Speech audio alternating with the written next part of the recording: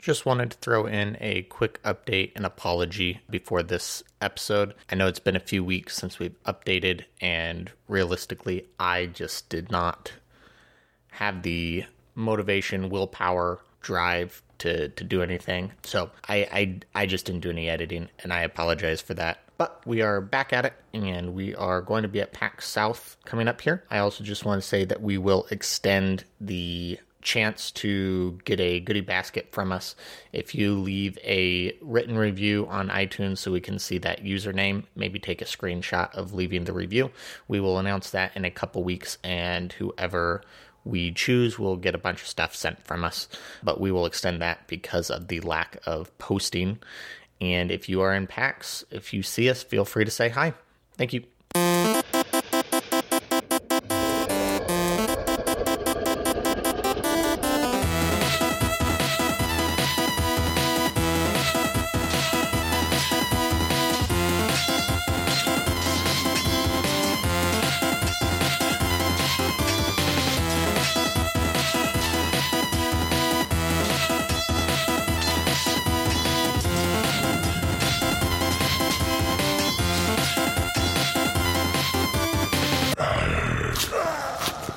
Hey guys, welcome back to A Bite of D&D, the podcast that adds flavor to your games and campaigns. My name is Zach, and across the internet is my co-host, Micah. How you doing? And today, it's the holiday season. I think we can still say that. Kind of, sort of. New Year's hasn't happened quite yet. By the time the episode comes out, it will have. But as of right now, it's holiday season. We're feeling festive, so we said, what is a festive creature that we can talk about, or a festive race, or something that we can talk about that feels like Christmas? And I think that we stumbled across the most appropriate. Well, sure, yeah, I guess it works, and we haven't talked about them, and we need to. It's definitely a core point. So we're going to be talking about elves today. And Santa's helpers. Yes, Santa's helpers. This is a hard episode for me, at least. What do you think about this? Well, before we get into it, Micah. Yeah, I mean, I feel like I've said in more than one episode that I'm not particularly fond of elves in general. Mm-hmm. So we'll try to breathe life into them in a way that is beneficial to everybody, and I promise I won't be hating on them during this episode. Yeah, I think as far as I'm concerned, I don't hate elves. I hate what elves have become. Does that make sense? Yeah, I think a lot of what can potentially make elves very interesting is oftentimes thrown out the window or just ignored in favor of them being the hippie tree humans or the exceptionally beautiful long-eared humans or some other variant of they play exactly like a human, but they're elves and different. Yeah. There's a lot of, I guess I've seen recently a couple things online talking about how an elf should have almost an alien mind in comparison to a human. And I like that. Some of them were, I saw a post a while back that was talking about the physicality, the anatomy of elves maybe even should be completely different than that of a human. And all of that speaks true to some respects of my viewpoint, in that if I'm going to have elves, they better be, in my world, which I always do, they're going to have to be something crazy different, or something that based on the context around them and what they surround themselves with and how they act and how they behave and how they speak and their motivations, they are not a human, and no one would suspect them as such. I don't think there's anything wrong with embracing elf tropes. Yeah. But I feel like oftentimes even those tropes kind of get ignored when we're role-playing them. I feel like it always comes down to they're a long-eared human and how they behave the majority of the time.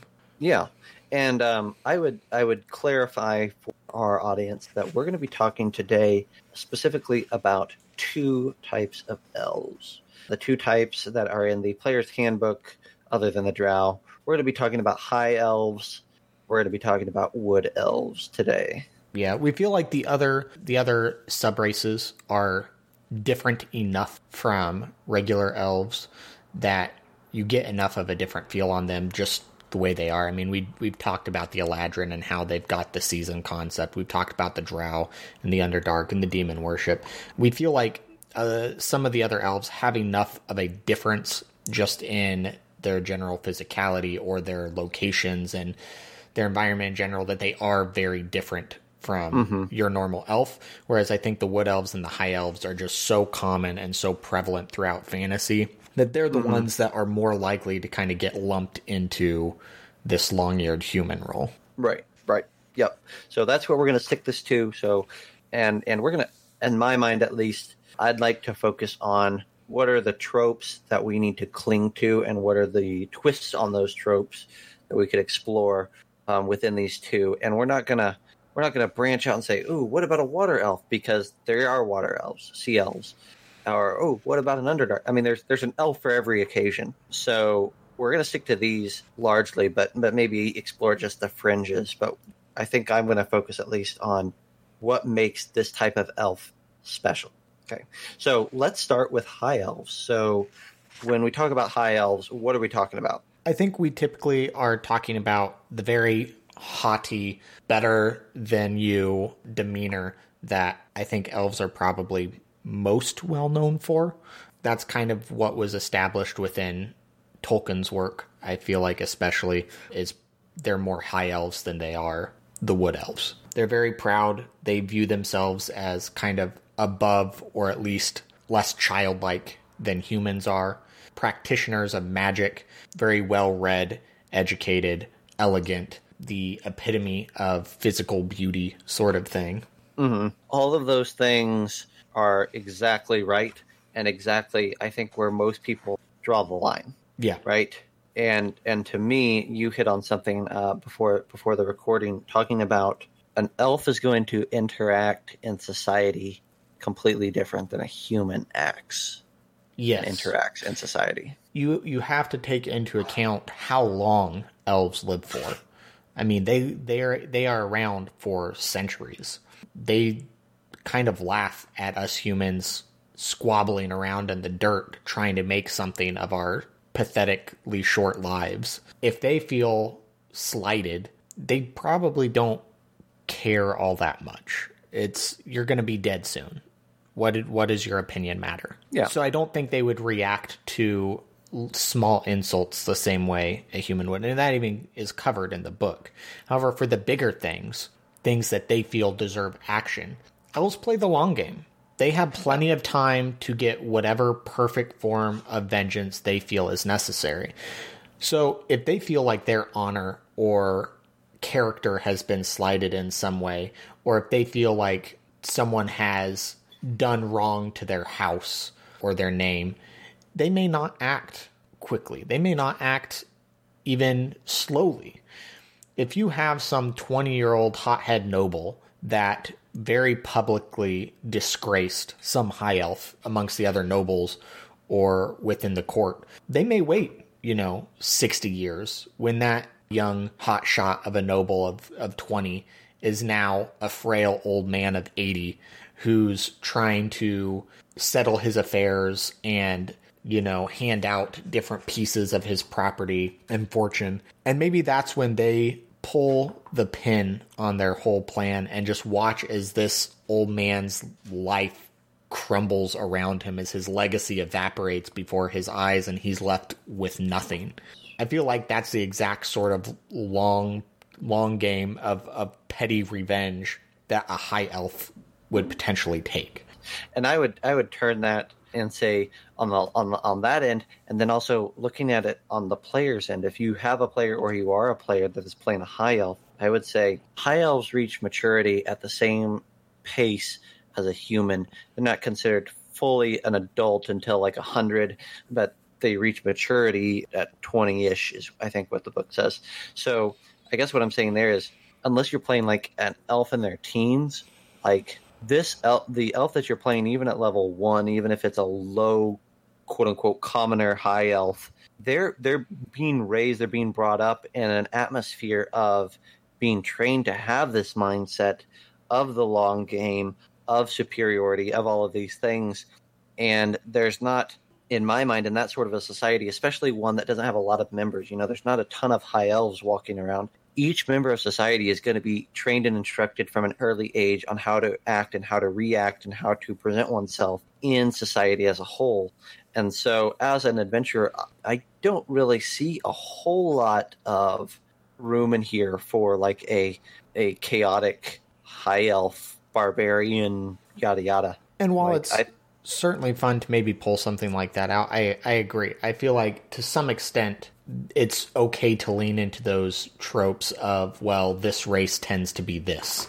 Every once in a while you can break the mold, but I'm not generally a fan of the Driz Do'Urden sort of characters that are one-offs from their entire race. It can be fine, but I feel like almost every campaign has something like that, and if everyone is special, no one is special. I would agree. I think that if you're playing a high elf, or if you have a high elf in your game, I think their goal is always to be at the highest point, to be at the king of the hill. And to me, that always, if you look in real life, that always involves someone propane supplies. Yes. It always involves keeping their head in the game. It involves a mindset. It involves a plan. It involves initiative. It involves planning and skill. All of those things to get on top. And I think in D&D, you're going to see a lot of high elf wizards. You're going to see high elf necromancers. You're going to see maybe some sorcerers thrown in there. You're going to see the nobles, the lords, the kings, stuff like that. You're probably not going to see a whole lot of like shipping merchants that are high elves that make, a decent living. Like that to me doesn't make any sense. Well, and one thing I think you can do with high elves is really fall into and really embrace your background. You may have an adventurer that is a high elf that is starting out at level 1 at 320. I feel like that can be a hurdle to overcome for people as to, well, how do they not have more experience than this if they're that old?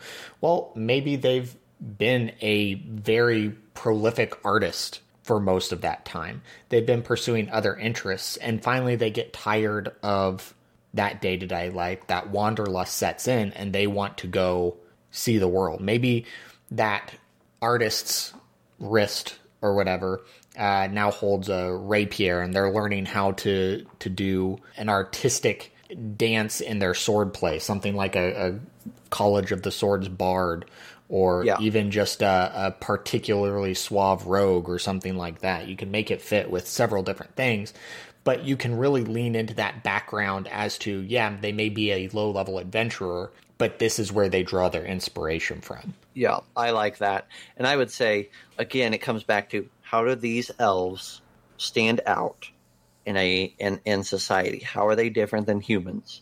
And I think if you can't answer that within the scope of your character or your NPC, you gotta dig a little deeper. And I think that's, it can't just be like, well, he's 300 years old. And so I like where you're going with the saying, like, this is a master artist who's now looking for something else to occupy his time. Like, that's something that a human can't lay claim to.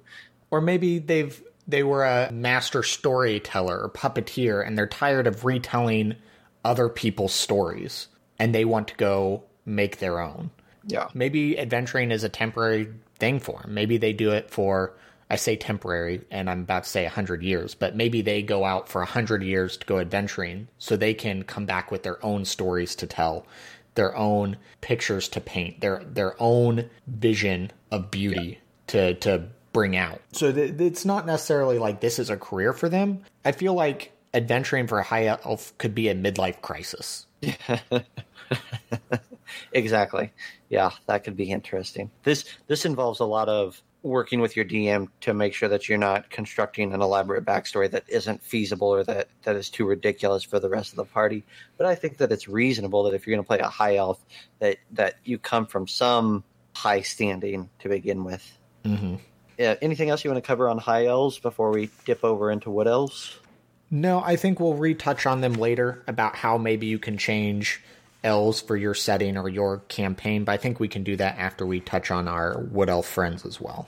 Cool. So one thing, as we're getting into Wood Elves, I would note that I find interesting and that I definitely incorporate in different ways into my campaigns is that in first and second edition, there were Wood Elves and there were Wild Elves. And then, let me rephrase that. In first and second edition, those two were the same thing. Wood Elves and Wild Elves, same thing. They were both feral, they were both tribal, they were both living off the land. In third and fourth edition, they split those two up, and you had Wood Elves and you had Wild Elves. And Wild Elves were the feral ones, and Wood Elves were the ones that had a society and an understanding, if you will, about nature and their place within it. And in fifth edition, it seems like they've brought that back together. And to me, that gives you an excellent opportunity to set these elves farther apart from their other elven counterparts by making them feral, to make them, as you said at one point, willfully ignorant. So let's dig into the willfully ignorant part. Wood elves are your hippie elves. I mean, they're the ones that care for nature. They don't like arcane magic or magic that is unnatural. So there's a line where they view it the same way that they view masons building a wall or the farmer plowing their field. It's disruptive to the natural order of things. And they would rather sit in the woods and send smoke signals to each other through druidic magic than study in a library, learning this forbidden knowledge. And I think part of the reason that high elves come off holier than thou, so pretentious in comparison, is that they view that mindset as willfully ignorant. There is other knowledge out there. There are other races to learn from. There's other things going on in the world. And I believe, high elves believe you should not shut yourselves away from that, whereas the wood elves don't want anything to do with it. Now, we talked about something several times now, which is this high-minded ideal of an elf.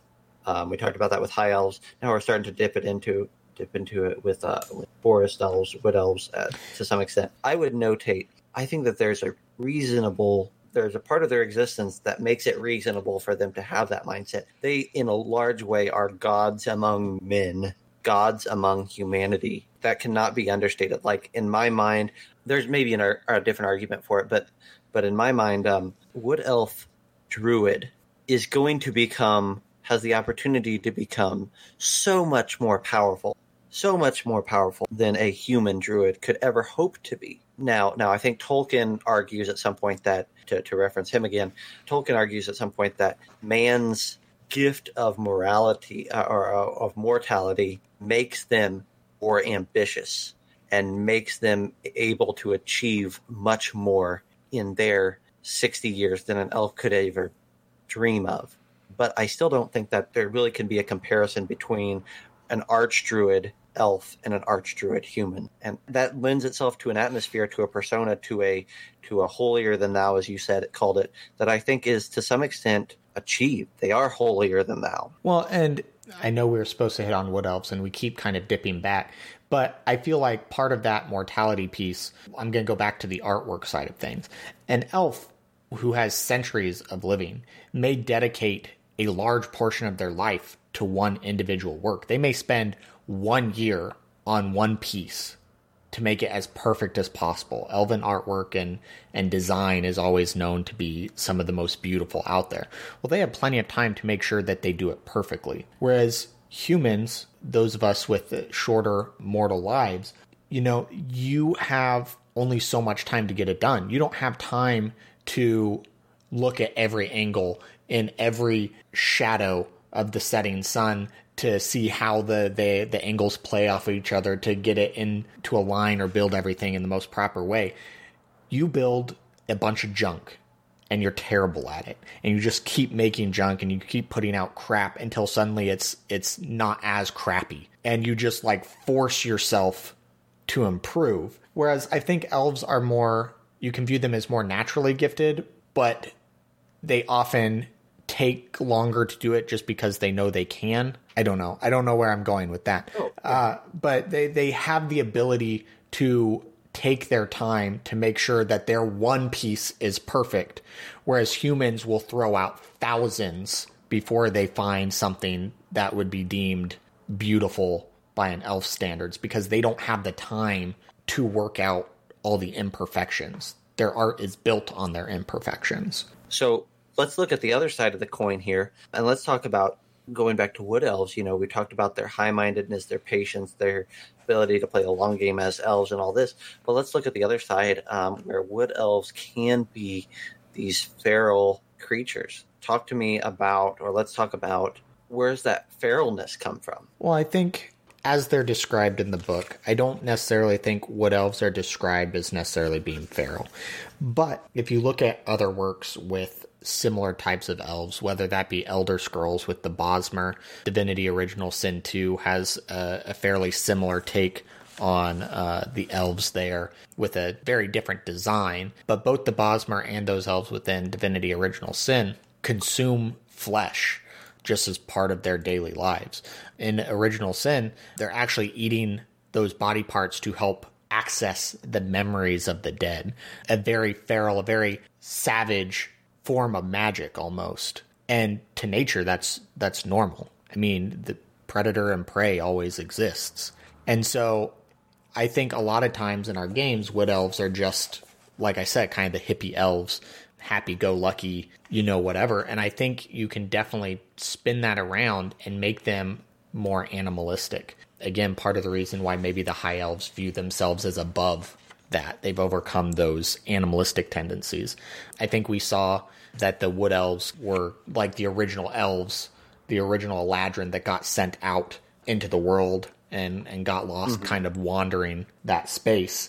And as the, maybe that fey magic left them, you can almost view that or play that as if with that fey magic gone, their minds didn't maybe know how to react to their new environments, and they just became one with the beasts there.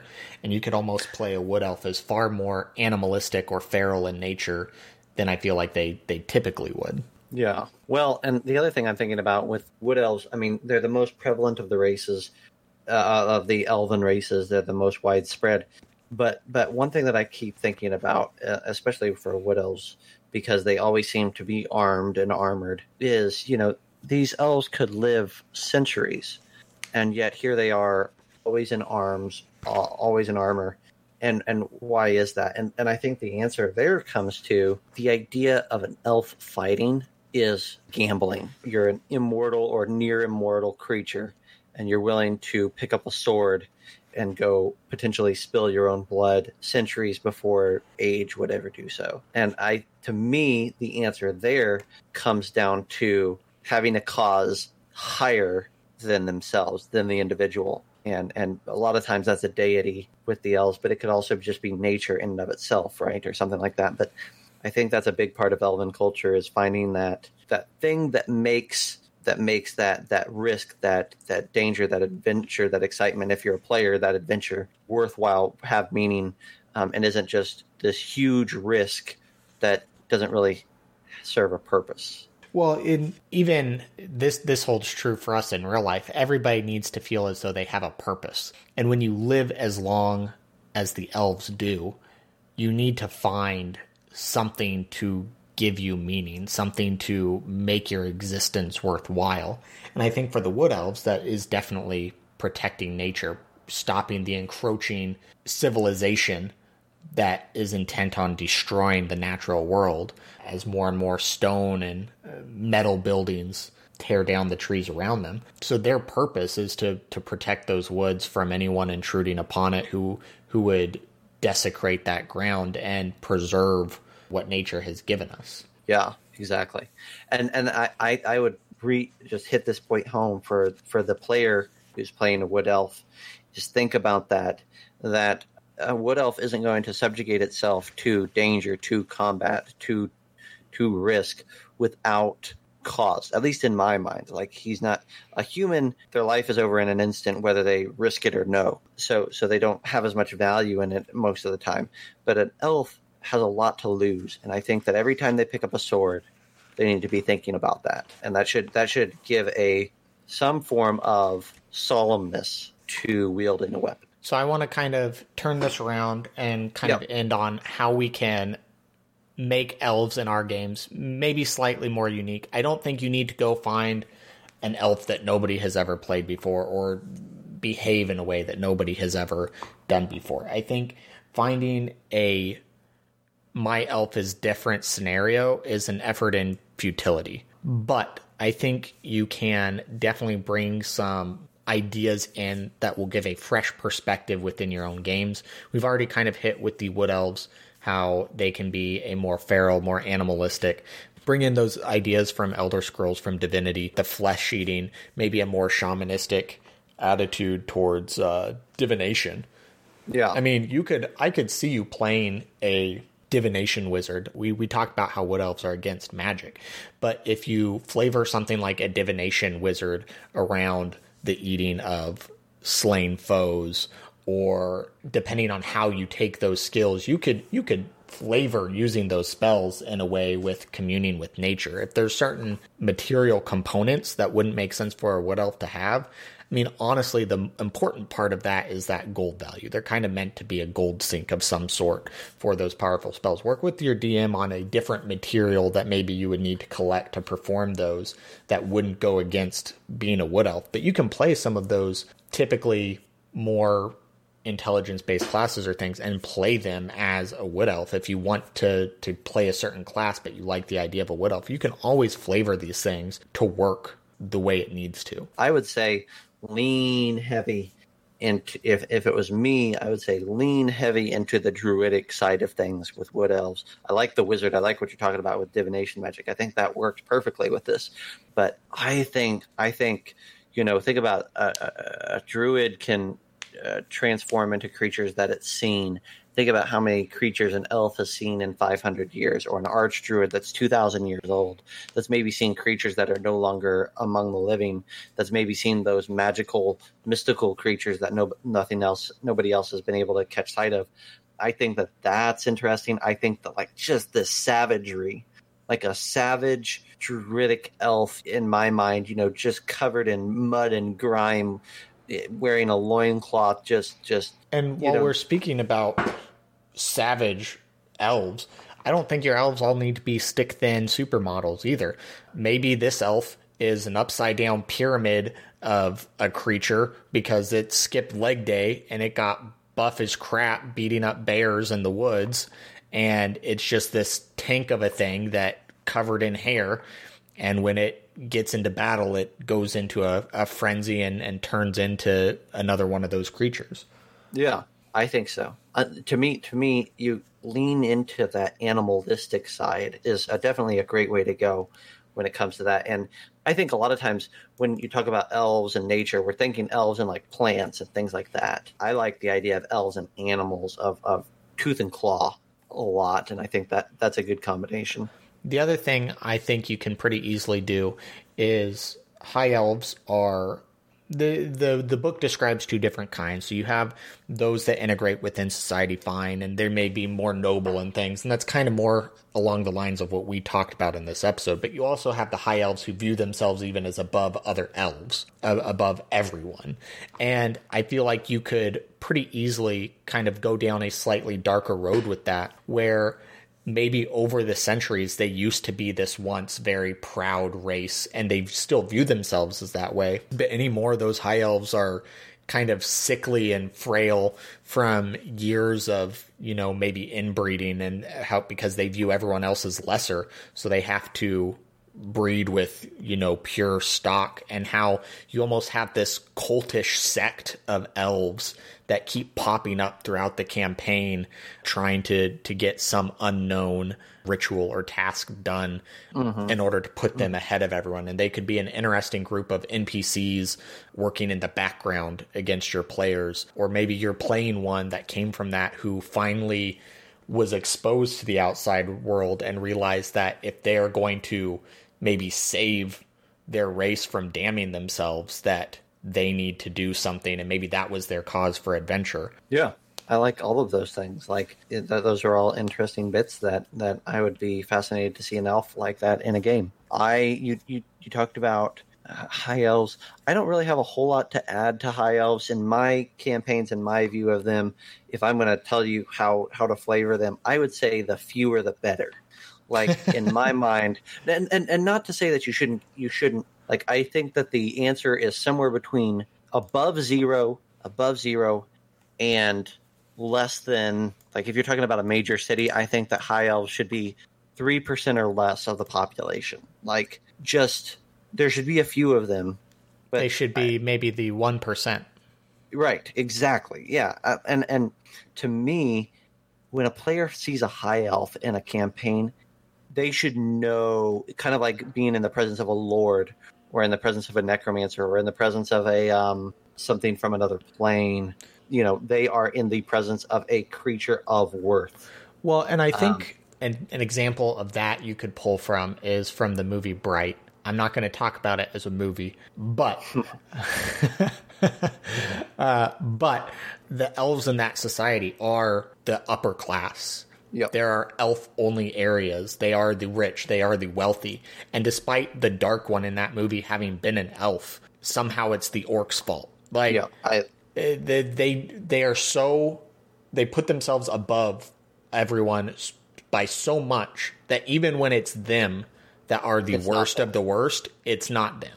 And that kind of mentality, I think, is what high elves really shine as. Yeah, and I don't think, and I'm going to wrap this up here because I know we're way long, but I don't think that a high elf society makes much sense. Like, the idea of, like, oh, here's a city that's all high elves. Like, that to me is like, why? What purpose? Like, you talk about a long game. They need to be in a place, I think, to make the most sense, they need to be in a place where they can use that to their advantage.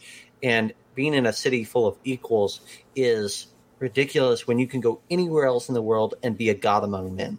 And so that's, to me, that's where you're going to see them the most of the times. Is you see that huge tower in the middle of the city. Who owns that? It's got to be a high elf. You go out into the countryside and you see this huge castle that's built into the cliff face, and it's gorgeous, and it has hundreds of fields that feed into it. That might be owned by a high elf, but they find the places, the corners, the hubs of society where they can easily obtain extreme nobility. And I think that's where they make their home most often. Well, with that, I think we're going to wrap this up. As always, you can find us on Facebook, on Twitter. If you leave us a review on iTunes, and it needs to be a written review so that we can see the name, here in a couple weeks, I think maybe, what should we do? After we get back from PAX South? I think that's reasonable. After we get back from PAX South, we will pick one of those reviews, and we will send out a whole mess of goodies to whoever we pick. It will be random. We will throw your names in a hat or a digital hat of sorts and select a name from those reviews, and we will send you a goodie basket full of everything. Yeah, and it's, if you hate this podcast and you just happen to tune into this episode where we talked about a review, and you want to go and give us a terrible review, we'll send a whole goodie bag to a person who doesn't like us at all if you leave it. So just keep that in mind, that if you hate us and you leave a review, we're going to send you a whole bunch of stuff. That's right. So. You don't have to do that. We'd prefer you didn't do that, but we'll give you stuff anyway. Yeah, we'll annoy you. Yeah, so I think that's it. Like you said, go check us out on Facebook, follow us on Facebook, follow us on Twitter. You just said, I think for the first time, that confirmed that we are going to be at PAX South. If you can find us there, we would love to see you. We don't really run any games at PAX. There's been a D&D thing going, at least last year. Last year may have been the first year for it. We don't really run any games there. That's kind of the convention we go just to hang out. But if you see us, we'll definitely be happy to say hi. Yep, and then we'll be at Winter Fantasy in a couple months. Beginning, yeah, like 2 weeks after PAX. It's beginning of February. Yeah, so lots of opportunity for you guys to stop us and chat us up and tell us what we're doing wrong or right. So, preferably both. Yeah, there we go. Thank you so much, and we appreciate you tuning in, and we will see you next week. See ya.